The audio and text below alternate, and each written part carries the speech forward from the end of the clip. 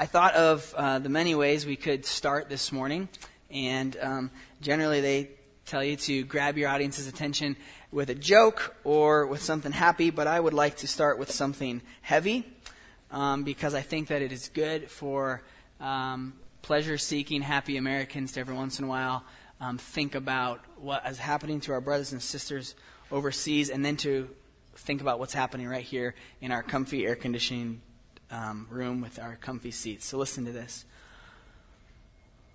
On the Sunday morning, Boko Haram militants attacked the town of Michika in northeastern Nigeria. Pastor Joel Billy gathered the children of his congregation to the front of the church. Fears were thick as rumors swirled that the jihadists might arrive any day. Some townspeople had fled, but others stayed, realizing they had few options to find safe haven in the rugged terrain nearby. On a Sunday morning last September, hundreds of Christians gathered for worship at Billy's church, a congregation of the Church of the Brethren in Nigeria. The pastor walked down the platform steps, laid his hands on the children's heads, and delivered this harrowing message to the children. It is the plan of Boko Haram to come and drive us from our homes and from our churches. If they do come here, never deny Jesus. If they kill your parents, never deny Jesus. If they take you away to the Sambisa forest, never deny Jesus. The pastor then returned to the pulpit, preached a sermon, gave a benediction, and went to the vestry to pray with the church's elders. Billy says a church member arrived at the door with frightful news: they are coming. The pastor heard gunshots and urged his congregation to leave the church quickly. Large gatherings of Christians are prime targets for Boko Haram, and one of the reasons the militants often attack on Sundays. Most members carried only their Bibles, and some used hymn books as shields against flying bullets. Some were shot, including an associate pastor. At least 40 church members died in the onslaught. The pastor says the rest scampered into the surrounding wilderness as militants advanced. We fled from the altar to the bush. This is in World Magazine recently, and there are just horrific pictures of destruction. And you think of a Sunday morning like that, it's hard to even imagine what that would be like. Would we still gather if we knew people were coming? Why would we still gather if we did, if people were still coming? After this happened, 5 months later, the army of Nigeria retook the town, and some people moved back in. The World Magazine writer went to one of the hospitals to interview some of these people.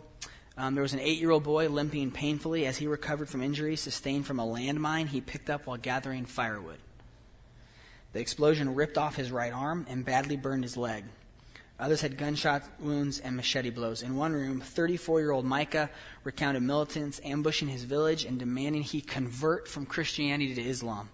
Micah's response: God forbid. So the militants fatally shot his wife and butchered Micah with a machete. He survives with a missing right arm, a badly damaged left arm, and 5 motherless children. When I asked how Christians could pray for him, his immediate reply: pray that I will stand fast. It's a prayer uttered by other Christians shot, maimed, and bereaved by Boko Haram in recent years. A 34-year-old Christian woman I met lost her husband and 2 young sons to a militant attack and survived a severe machete wound to her arm and throat. The young widow now cares for her surviving 11-year-old son, a quiet, sweet boy who sits close to his mother's side. In a voice weakened by her injury, she asked for prayers to raise her son in God's way, but still sensing her greatest need, she also asked, pray that I will hold on to Christ with both hands. So, how dare we come this morning to pick and choose what we want to hear, to consume what we want to consume, to throw out what we want to throw out, to think that we are owed this kind of safety. May we pray to the Lord now to refocus our minds on His word, the same word that people are being killed for all around the world. Father, this morning, it's okay that our hearts are heavy after hearing this. We are not immune from sorrow and sadness ourselves, but we know very little of this terror. And so, Lord, for us meeting together for the express purpose of hearing from you, from your word, to sing praises to you with a sound system on a main street in a heavily populated area and to feel no fear. God, help us to understand that blessing. And Lord, let us not waste it. So this morning, as we consider who you are, may we remember that this is true no matter what our situation is. That you are who you are because you're God, and that does not change regardless of our situations. God, lead us and guide us this morning. We want to hear from you. Lord, as we sang this morning, holiness is what we long for. So Lord, if that's really true, would you help us to demonstrate that? Would you keep us alert and awake? Would you help us to be alert to your Holy Spirit working in our lives? And for those this morning in this room who do not know you, may they have their conscience pricked. May they feel the weight of their sin and look to the one who has salvation in his hands to offer. God, guide us this morning. In Jesus' name, amen. Exodus 17, please. Exodus 17 as we continue in our series on the names of God. We've got a long way to go, dozens more names to come. This morning we're going to try to get through 3. But if you've been gone, it's summer. If you're a visitor, or if you just weren't paying attention, or perhaps forgot what happened a few weeks ago, I just want to briefly go back through the names that we've covered so far. So we've covered the names Elohim and Theos, the Old Testament and New Testament words for God, the Creator. We've covered Adonai, Lord, which is Master, Sovereign. The New Testament word is Kurios, often used of Jesus. We've talked about Yahweh, the personal covenant name of the God of Israel. We've talked about how when we look in our Bibles and we see Lord in all caps, that we're seeing the word Yahweh. When we see the word Lord spelled normally, we're seeing Adonai in the Old Testament. It's good for us to remember. We've covered El Elyon, God Most High. We covered El Roi, God who sees. El Shaddai, God Almighty. Yahweh Shaphat, Yahweh is Judge. El Olam, Everlasting God, the Alpha and Omega, first and last, beginning and the end. We talked about Yahweh Yireh, the Lord will provide. Yahweh will provide. Yahweh Rophe is where we left off last week. The Lord who heals. Yahweh who heals. And in all of these names, we're discovering more and more about God. And what Pastor Ron has done as close as possible is kind of moved us through the order of Scripture as more and more is revealed about God. You think about what Noah knew about God. And then you think about what more was revealed to Abraham. And that Isaac was able to hear the stories that his dad told him. And as God revealed himself in different ways and with different names and in different places, he further revealed himself that his people knew more and more about him. And so we are extremely blessed to know so much about God. And this morning I want to cover 3 more names that help us see who God is. So you are in Exodus 17, and we have been in the book of Exodus covering some of the names of God. And at this point in the story, if you'll remember, if you're familiar with the Bible story, the Israelites have been led out of the Exodus from Egypt. They're now in the wilderness. God led them through the Red Sea and destroyed the pursuing Egyptian army. Not long after that, the people began to grumble about food. And so Yahweh provides manna. Every morning they get up and there's food on the ground everywhere. Yahweh provides for them meat in the wilderness for this new nation. He provides water, He provides food, He provides salvation. And now in this story we're going to see that He provides protection by their army. Okay? So, look at verse 8 of Exodus 17. We're just going to read this little section and begin to look at the name that God reveals to his people. Okay, Exodus 17:8. Why don't you follow along with me? By the way, if you don't have a Bible, it would be really helpful if you had one. So there's black ones in the seat backs in front of you, or if you have your app open, there's all kinds of possibilities to follow along. Exodus 17, verse 8. Then Amalek came and fought with Israel at Rephidim. So Moses said to Joshua, choose for us men and go out and fight with Amalek. Tomorrow I will stand on the top of the hill with the staff of God in my hand. So Joshua did as Moses told him and fought with Amalek, while Moses, Aaron, and Hur went up to the top of the hill. Whenever Moses held up his hand, Israel prevailed, and whenever he lowered his hand, Amalek prevailed. But Moses' hands grew weary, so they took a stone and put it under him, and he sat on it, while Aaron and Hur held up his hands, one on one side and the other on the other side. So his hands were steady until the going down of the sun. And Joshua overwhelmed Amalek and his people with the sword. Then Yahweh said to Moses, write this as a memorial in a book and recite it in the ears of Joshua, that I will utterly blot out the memory of Amalek from under heaven. And Moses built an altar and called the name of it, the Lord, or Yahweh, is my banner, saying, a hand upon the throne of Yahweh. Yahweh will have war with Amalek from generation to generation. We need to get a little bit of background here to understand what's going on. The Amalekites will crop up again several times more in the biblical story, but they've already been introduced to us as the man Amalek, who started the tribe, and he is a grandson of Esau. So Amalek is a direct descendant of Isaac. So what you have with the Amalekites and the Israelites are basically cousins, cousin tribes. The Amalekites were a nomadic tribe that lived, that moved around from the southern portion of Canaan, what is now Israel, down into the Sinai and over into what is now Jordan and possibly Saudi Arabia, moving from place to place with their herds.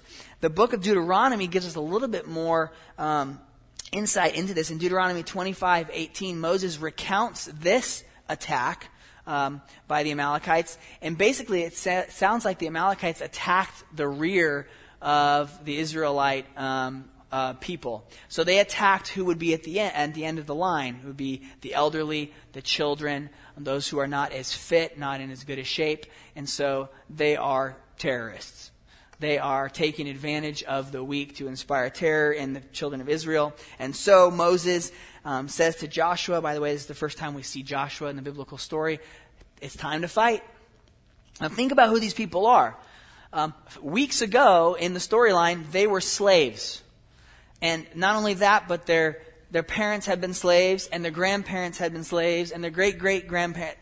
Okay, so all they knew was slavery, subjugation to the world power at the time. You don't go from that into a well-functioning nation or army like that. So this is a very incredible threat to the children of Israel, and Moses does not take any chances, and he takes, if you'll notice in verse 9, a very important weapon, a very important symbol, and that is the staff of Elohim. It is the staff that he's had since Yahweh showed up in a burning bush and said, throw it on the ground. Remember that? Moses throws it on the ground, and it turns into a snake. Okay, and I love that part of the story because it says Moses runs away. He throws his staff on the ground, it turns into a snake, and he's gone. God has to convince him to come back, pick it up, and it turns back into a staff. With that staff, he touches the water, it turns to blood. With that staff, he shows up in front of Pharaoh time after time after time, and the plagues descend on Egypt. When Moses stands in front of the Red Sea, God tells him to hold up the staff. When Moses gives them water, he uses the staff. And so the staff has come to symbolize the power of God through their leader, Moses. And so as the children of Israel fight, on a high hill overlooking the plain, there they can pick out Moses. What's he holding? The staff of Elohim, the creator God. He's holding the staff that symbolizes the power of God. And so the name that we have seems a little bit weird to English-speaking ears, because in the ESV it says in verse 15, they named the altar And so we're going to take the fact that they named the altar this, the fact that they're also naming or calling God this as well. Yahweh is my banner. When we think of banners, I think of like paper or cloth over something. In fact, we have one that we use for announcements, sometimes big sign-ups out in the gym. We have a banner over things. That's not what this is. I looked up this word, and it's more like a signal pole or a flag staff. It was probably made of metal or wood. It was meant to be a symbol of the army, which would usually be a symbol of the god or gods of that army. Our flags aren't here. Where are our flags? I was going to point to the top of our flags. Top of an American flag generally has like an eagle on the top of it, right? I think our Christian flag has a cross or something. It's at the top. It's a signal pole. It's a standard. It is a symbolic way of pointing out this is where we march. This is who we march under.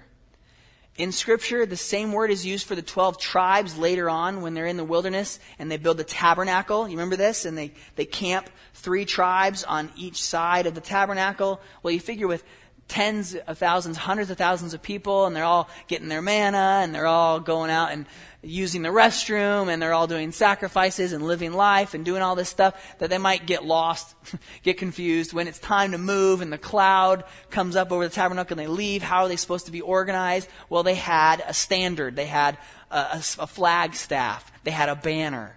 And they would look to that so that they know where to go. I have a few examples. Here are just some drawings, reconstructions of things that we found archaeologically from various cultures in the Middle East. This is from Assyria. And so you have, I don't know if those are donkeys or unicorns. It didn't say, but they look like unicorns. So that's kind of cool. And then you have the king, who also may be the god, who's fighting for them with his bow. As well as some gruesome looking figures down in this area. This would have been held aloft. Maybe you think of a movie like Gladiator, or you think of something that depicted the Roman legion. They would have the pole with the Roman eagle at the top, sometimes very large, in fact, to indicate this is Rome, don't mess with us. This is Rome, rally to the flagstaff.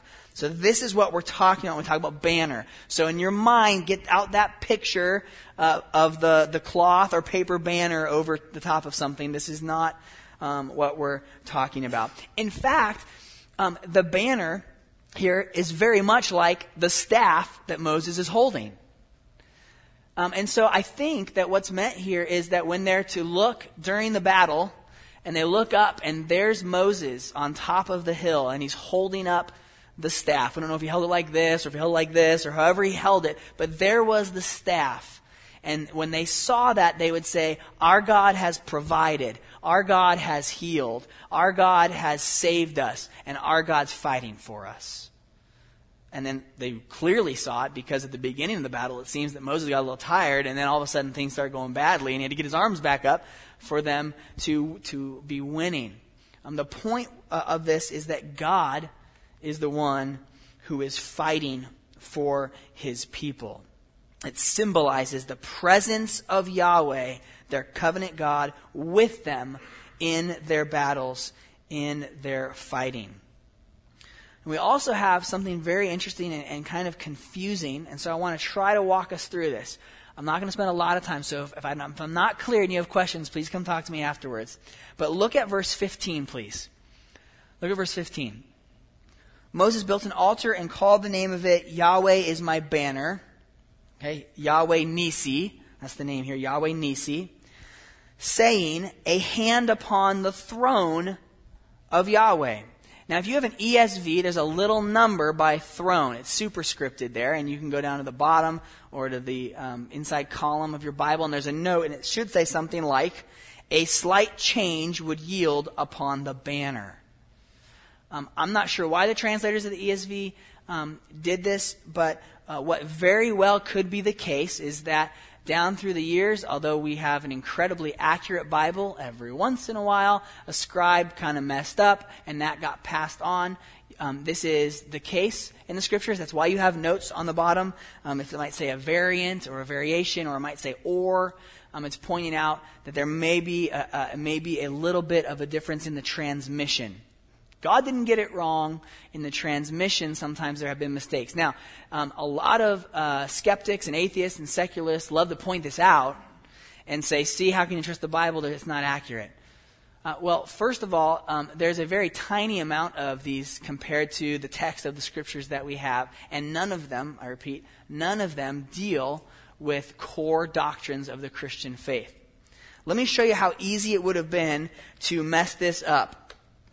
So, when he's talking about the banner, Yahweh Nisi, it starts with this word. Now, I want you to look at the shapes of the letters. Hebrew goes from right to left, okay, the opposite of how we read in English, left to right. And so, it moves this way. This is a nun, this is a samek, that's not the big deal. The point is, do you see how similar this letter is to this letter? All it would take was an accidental extension to change the letter from one to another. In fact, you could think of this in English very easily. If you don't dot your I very clearly, it could look like an L. Or maybe we don't know, maybe it's a capital I. We're not sure. Some people can do a V to make it look like an N, or an N looks like a V. And so I think this is probably what's the case here. So I think that as we're reading this, that he didn't name the altar and didn't call God, Yahweh is my banner, and then have the application be about a throne. And some people have tried to make the case for that, but I think that there was just a slight incorrect passing on by some scribe, and kind of made the nun look like a kaf, and all of a sudden we have a different word. We have the word throne. So I think that as we read verse 15 and 16, we should see that the altar is called Yahweh Nisi, Yahweh is my banner, a hand upon the banner of Yahweh. And this makes a lot of sense because it might have to do with Moses holding up the staff with his hands. Hands are a very important picture in this story. It also has to do with the next phrase that ends our little section. Yahweh will have war with Amalek from generation to generation. Saying that a hand will be on the flagstaff, okay, on the signal, on the standard of Israel for all time as they fight Amalek. So later on in Numbers, after the children of Israel reject the spies' report and Moses intercedes and God does not destroy them, but then they have a change of heart and they decide, hey, let's go up and take the land. Well, the Amalekites and the Canaanites wipe out a portion of the children of Israel. Later on, when the Israelites are in the land in the time of Joshua and Judges, they do battle with the Amalekites again. A famous story is King Saul is supposed to wipe out the Amalekites, and he disobeys the Lord's commands, and Samuel comes and rebukes him, and that's why Saul loses his kingdom. David, on the run from Saul, fights with the Amalekites again. The Amalekites continue to crop up here and there in Scripture, probably disappearing with the story of Esther and Haman the Agagite, who is descended most likely from the Amalekites. So in this story, we see the introduction of probably the first foe of the children of Israel in the Amalekites. And so this battle narrative, this battle story reminds us, okay, that Yahweh fought for Israel. So an implication and response is not only did he fight for Israel, but we bring that to the present day. Number one, remember that God fights for you. Remember that God fights for you. What kind of armor does Paul want you to put on? Your own armor? The armor of God.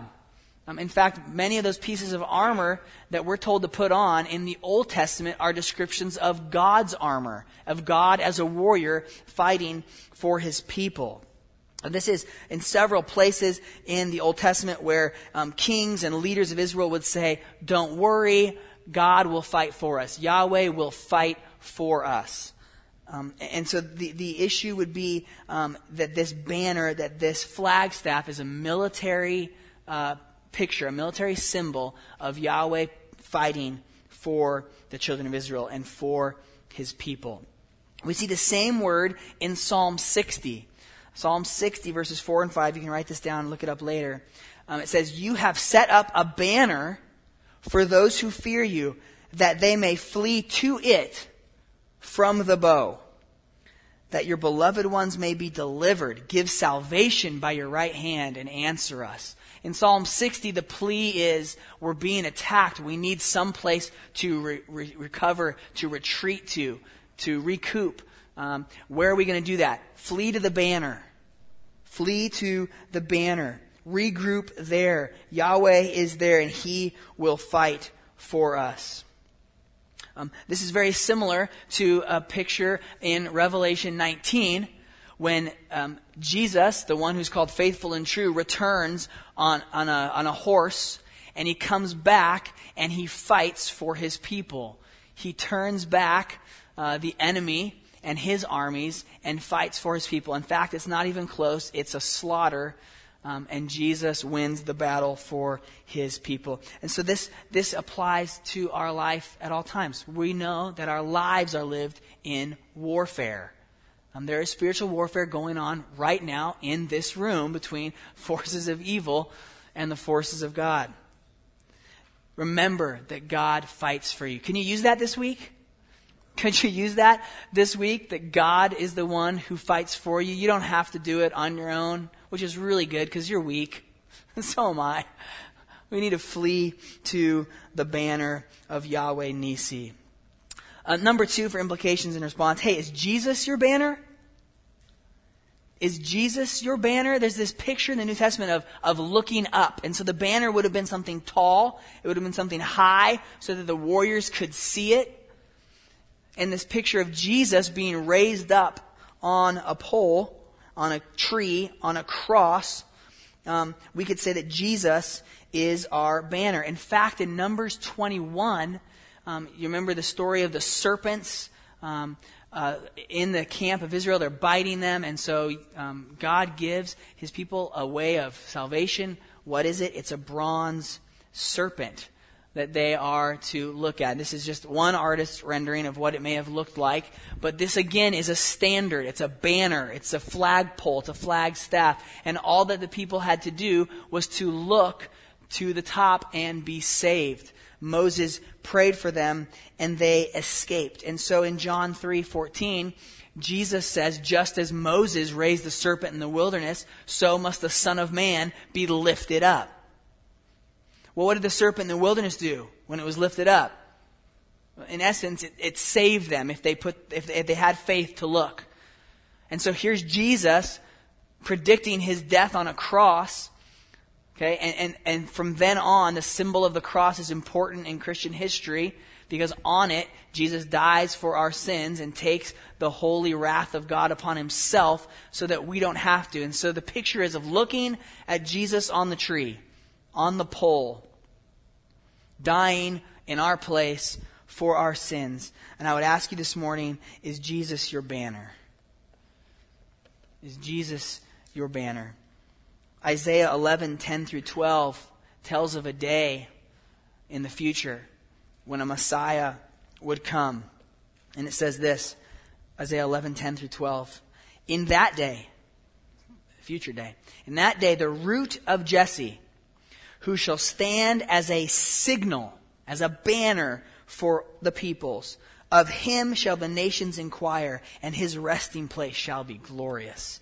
In that day, the Lord will extend his hand yet a second time to recover the remnant that remains of his people from Assyria, from Egypt, from Pathros, from Cush, from Elam, from Shinar, from Hamath, from the coastlands of the sea. He will raise a signal, same word, he will raise a banner for the nations, and will assemble the banished of Israel and gather the dispersed of Judah from the four corners of the earth. Do you see the picture there? In the future, not only will Judah and Israel run to the banner, but the nations will come as well. This is a picture of the Messiah to come, who we find out in the pages of the New Testament is Jesus Christ. He is our banner. Yahweh Nisi is Jesus Nisi. He is our banner. The next name that I want to take us to occurs 17 chapters later in Exodus 34. So if you could turn to Exodus 34, we will look at another name of God, a name that is, it's difficult for us because of the English translation, but it's also difficult because of the day and age in which we live. This is something of God's character that we don't understand as well. In fact, I've heard, I don't know if this is true or not, but I've heard that this is the name of God, this is the attribute of God that drove Oprah from the church, and that is that God is jealous. That's what I've heard. If someone can confirm that later, that'd be great. But we're in Exodus 34, and this is a crucial time in Israelite history. Let me just back up real quick. In the chapters preceding this, 25 until 31, Moses is up on Mount Sinai. He is meeting with Yahweh, and Yahweh is giving him exact dimensions of the tabernacle that is to be built, of the furniture that goes in the tabernacle, of the skins that are to be used, what kind of wood needs to be used, what kind of boards shall we do, what are we going to do? And so that's what's happening before this. Moses concludes his time on Sinai. He leaves with 2 tablets containing the 10 words, the 10 commandments. Chapter 32 flashes back to, meanwhile, back at the ranch, back in camp. What's going on? Well, the people are getting frustrated. Moses has been gone for a long time. These people have been proven to be fickle, like you and I are. And they need something to see. They need to see something. To them, seeing is believing. So Aaron, build us a god. And they don't even go so far as to say it's not Yahweh. They just want a visual depiction of Yahweh. Well, they've already received the 10 Commandments. And it said, no graven images. And here they are, weeks later, asking for a graven image. There's a party. There is wicked. They've gone back to the worship that they observed in Egypt and the worship of the nations around them. Moses, of course, comes down the mountain in anger, shatters the 10 Commandments. There is a plague that breaks out amongst the people. Chapter 33, Moses goes into the tent of meeting, the pre-tabernacle, pleads for Israel, asks Yahweh not to destroy them, then makes this bold request, I want to see your glory. And in an incredible passage of Scripture, God consents to that request. In chapter 34, it actually becomes true because Moses goes back up the mountain. He brings up 2 new tablets. God writes on them the 10 Commandments one more time, and then Yahweh appears to Moses. He tucks Moses into these 2 rocks so that when he shows up, Moses won't be blown apart and knocked off the mountain. He sees the back end of God's glory. The covenant is renewed. Moses comes back down with radiation face. He doesn't even know it. He's got to cover it up because it's too bright for the people to look at. And that brings us to this portion of Scripture. In Exodus 34:10, he says this, Behold, I am making a covenant. Before all your people I will do marvels, such as have not been created in all the earth or in any nation. And all the people among whom you are shall see the work of Yahweh, for it is an awesome thing that I will do with you. Observe what I command you this day. Behold, I will drive out before you the Amorites, the Canaanites, the Hittites, the Perizzites, the Hivites, and the Jebusites. Take care lest you make a covenant with the inhabitants of the land to which you go, lest it become a snare in your midst. You shall tear down their altars, break their pillars, and cut down their asherim. For you shall worship no other God, for Yahweh, whose name is jealous, is a jealous God. Lest you make a covenant with the inhabitants of the land, and when they whore after their gods and sacrifice to their gods, and you are invited, you eat of his sacrifice, and you take of their daughters for your sons, and their daughters whore after their gods, and make your sons whore after their gods. By the way, you shall not make for yourself any gods of cast metal, just in case you were wondering. It's a reminder from Yahweh to his people. But he uses this word, kana. Kana, jealous. He goes so far, actually, to say his name is jealous, capital J. This is weird to us. I don't generally train my daughters to be jealous.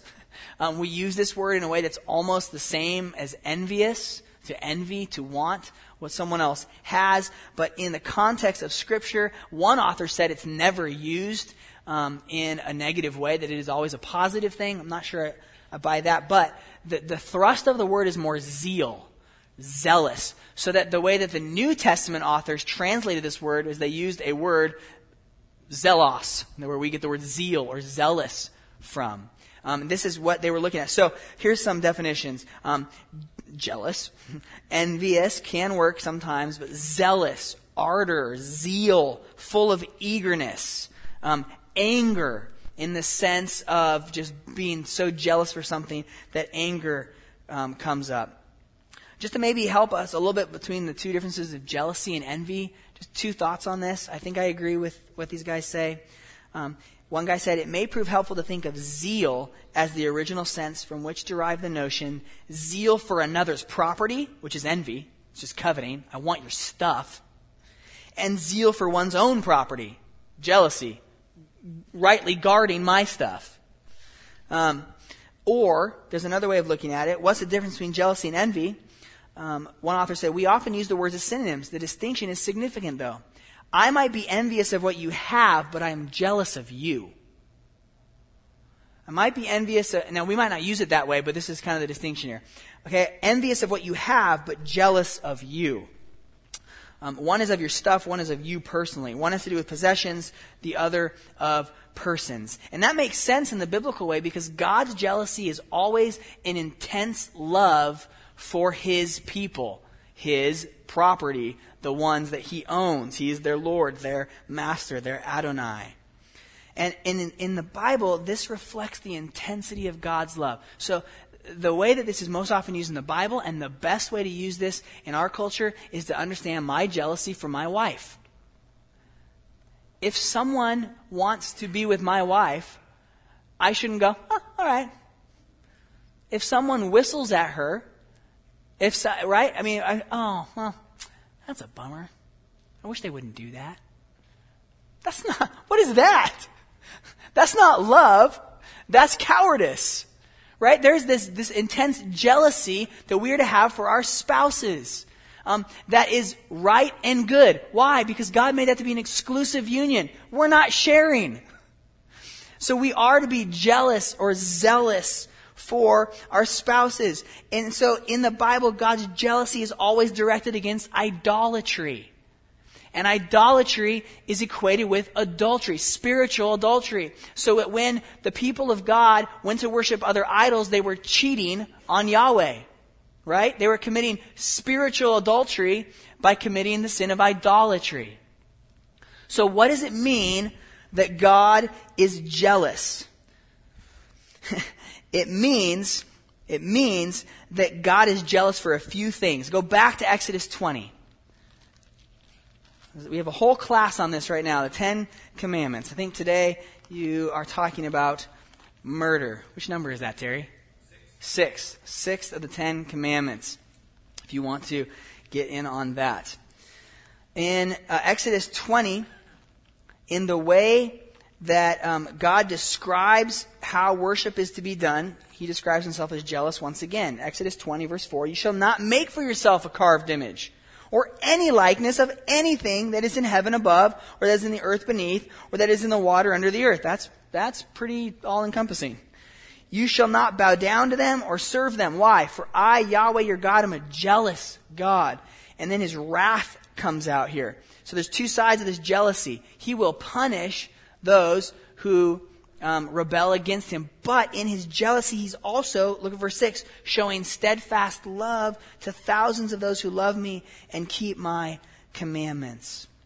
Skip ahead to Deuteronomy chapter 4, and we'll see another nuance of how this word is used.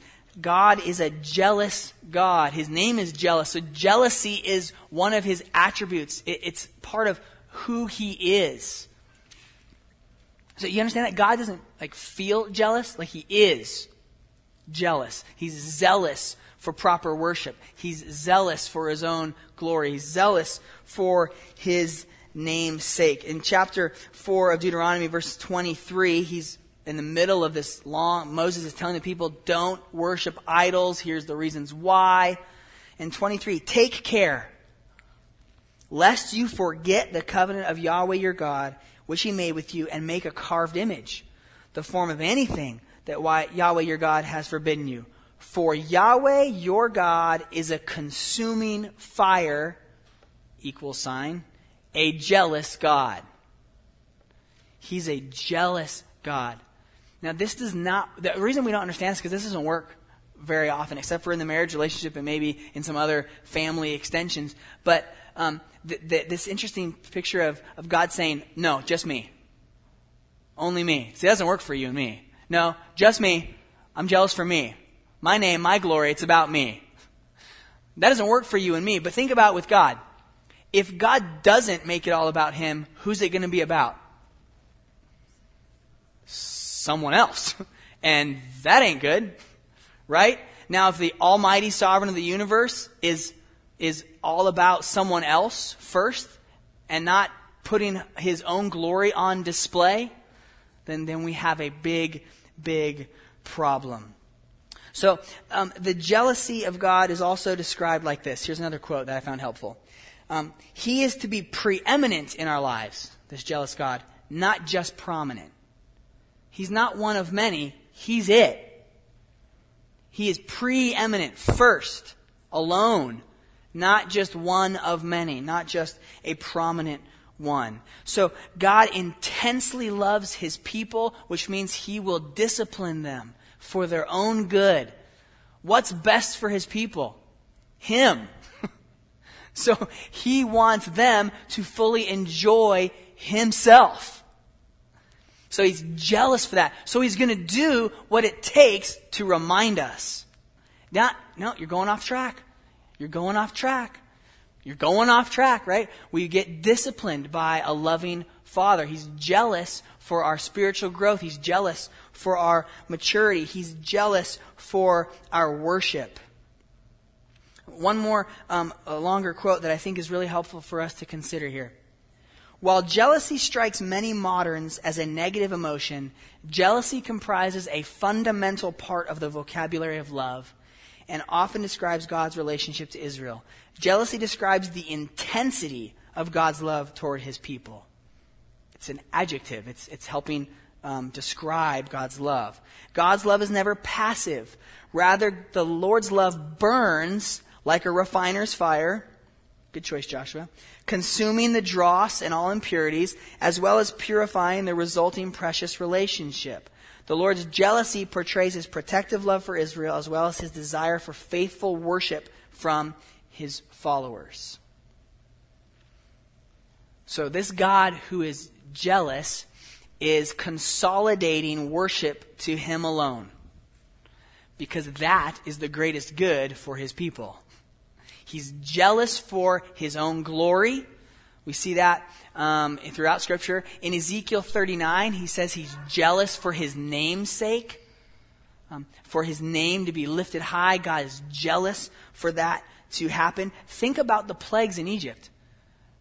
Yahweh explicitly says, I'm going to bring these plagues on the gods of Egypt. Why? So that everyone will know they're not gods. He is demoting them and promoting himself. Showing the Israelites that you were slaves, but look, I love you. I'm going to provide for you. I'm going to show you in as many ways as possible that I'm the one you need to follow and to worship. So some implications and response. So many, I just decided to leave it short here at two. The first one is, be careful, don't forget. Be careful, don't forget. Isn't that the story of the Old Testament?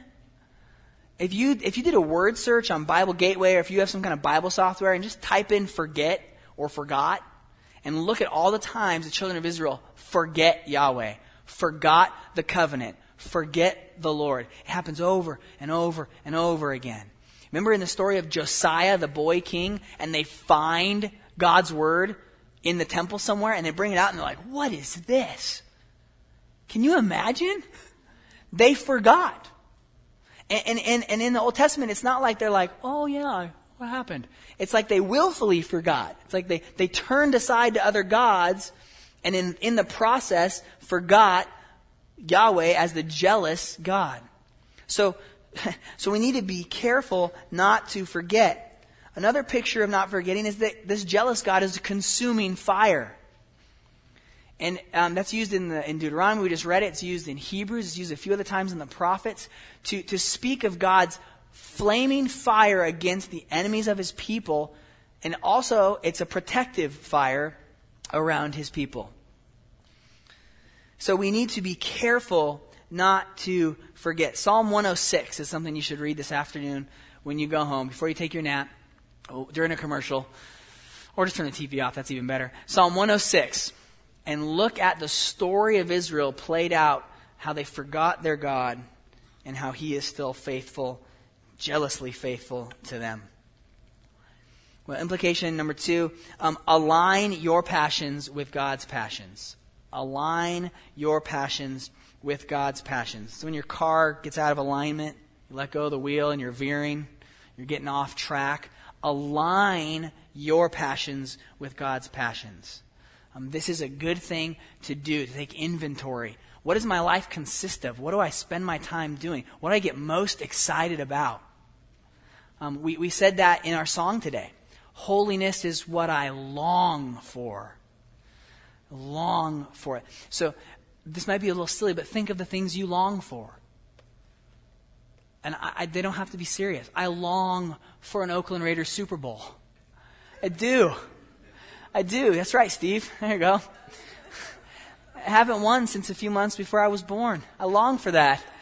Every time I blow out the candles on my birthday cake.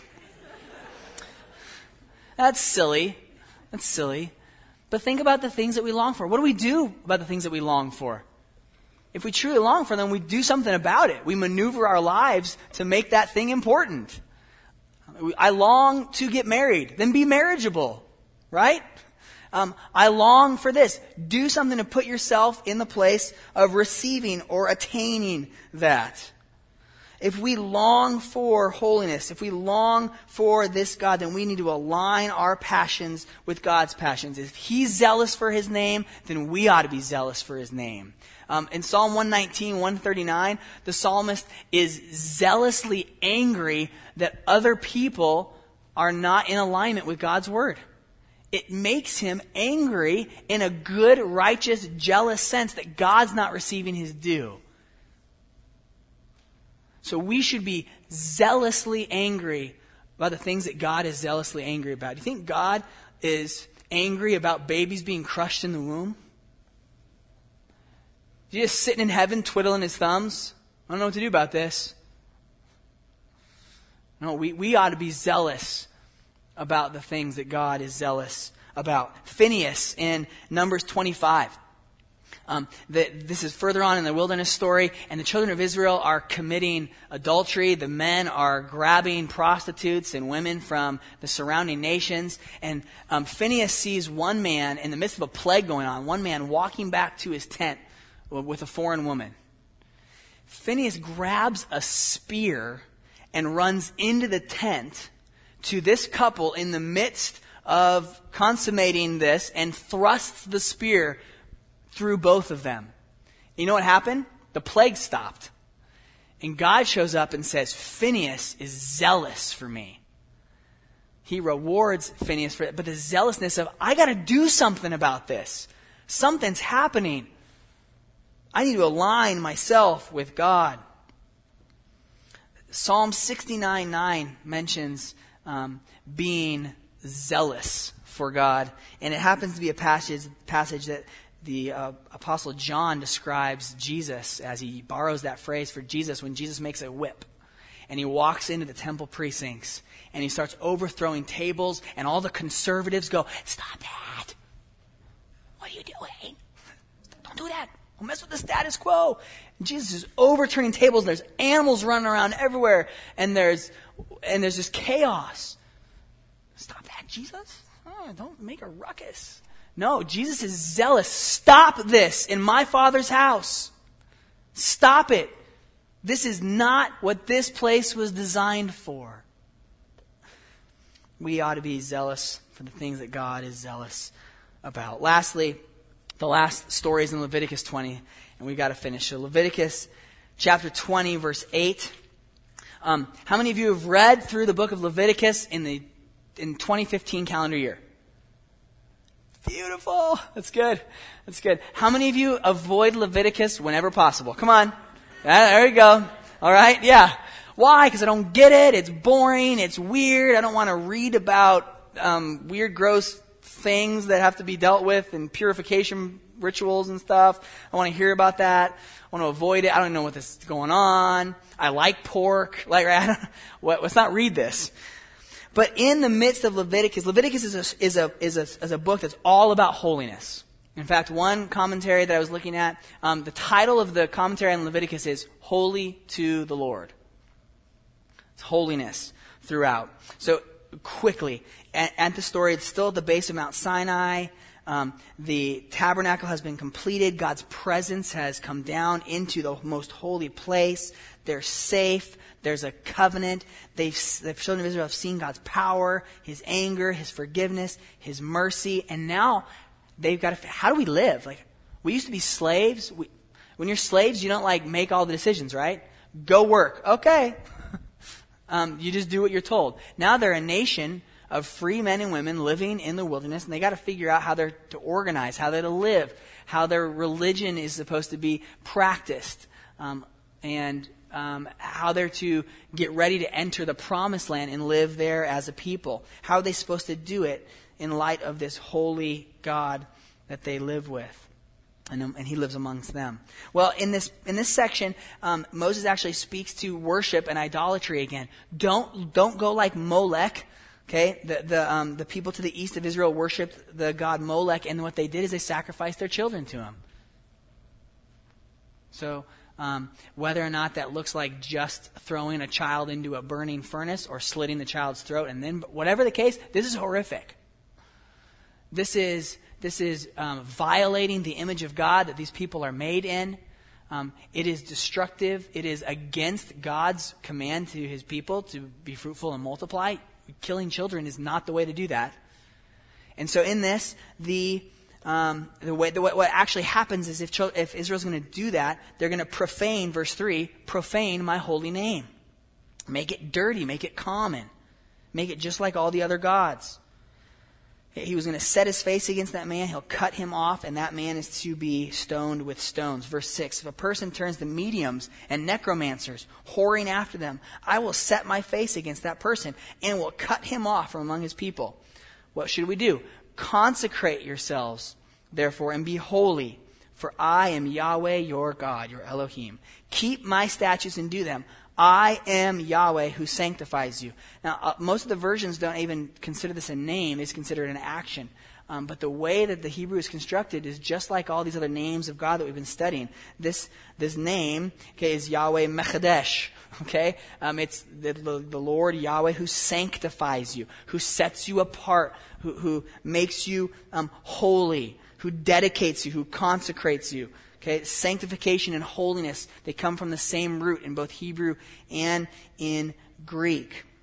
So in this understanding of holiness, of sanctification, Yahweh reveals to His people, I'm the one who's setting you apart.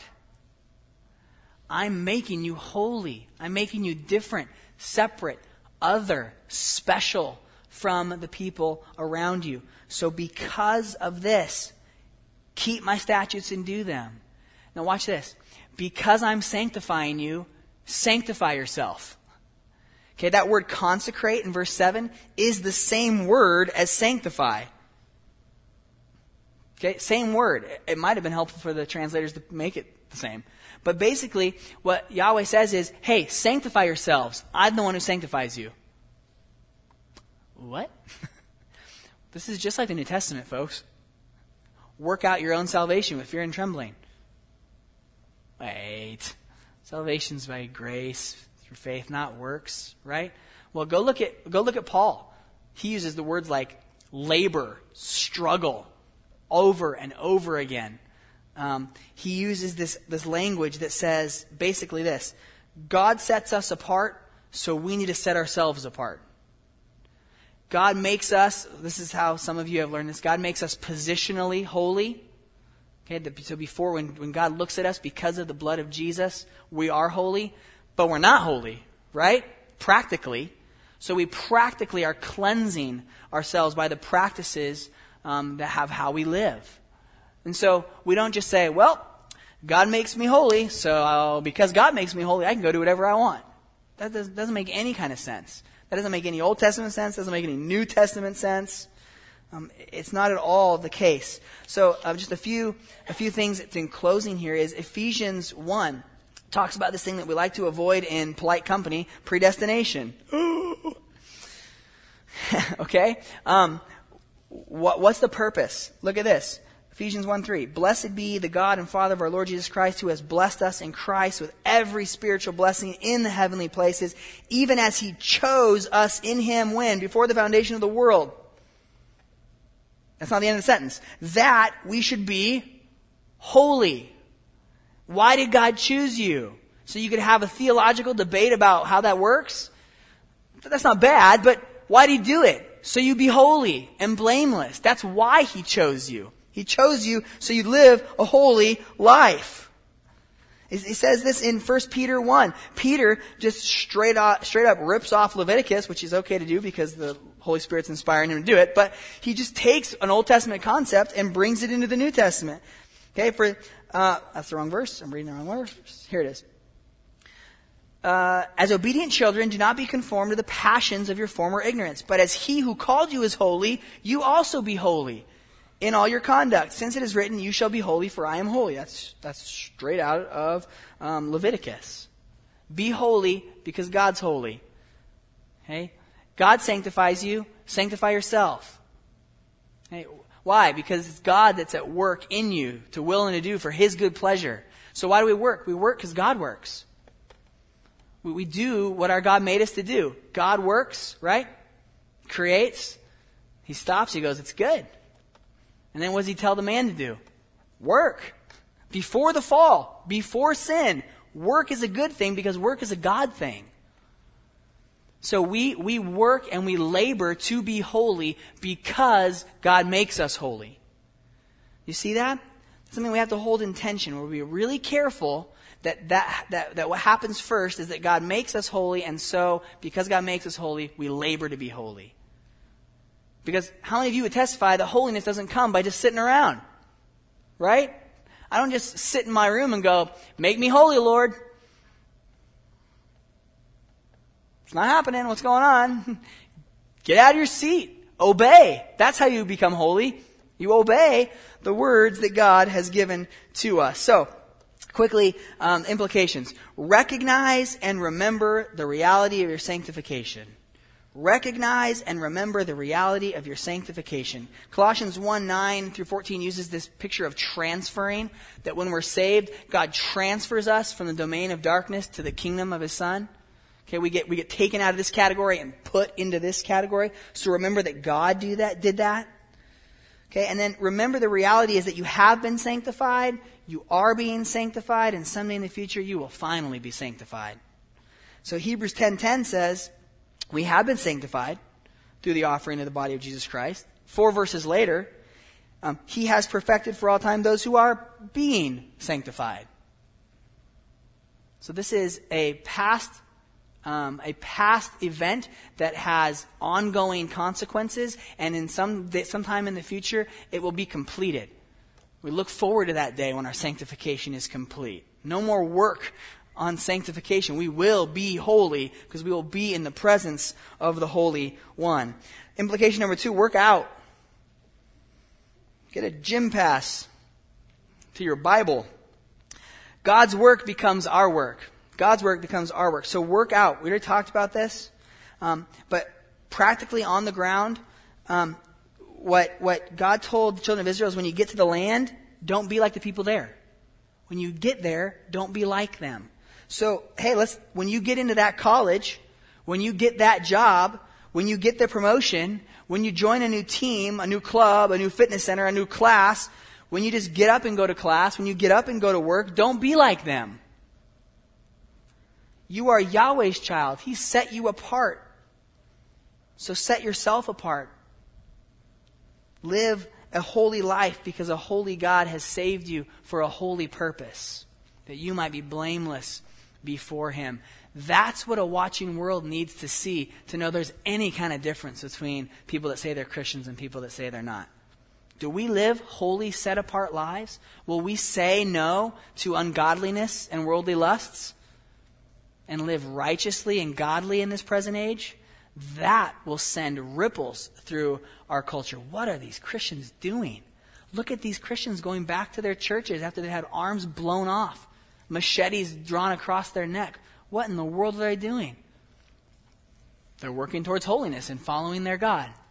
And that is an incredible testimony to the power of God. So, let's look to Yahweh, our banner. Let's remember and recognize God's jealousy for us and for his glory. And let's remember that it is Yahweh, it is God who sanctifies us. Lord, thank you for these truths. Thank you that you love us.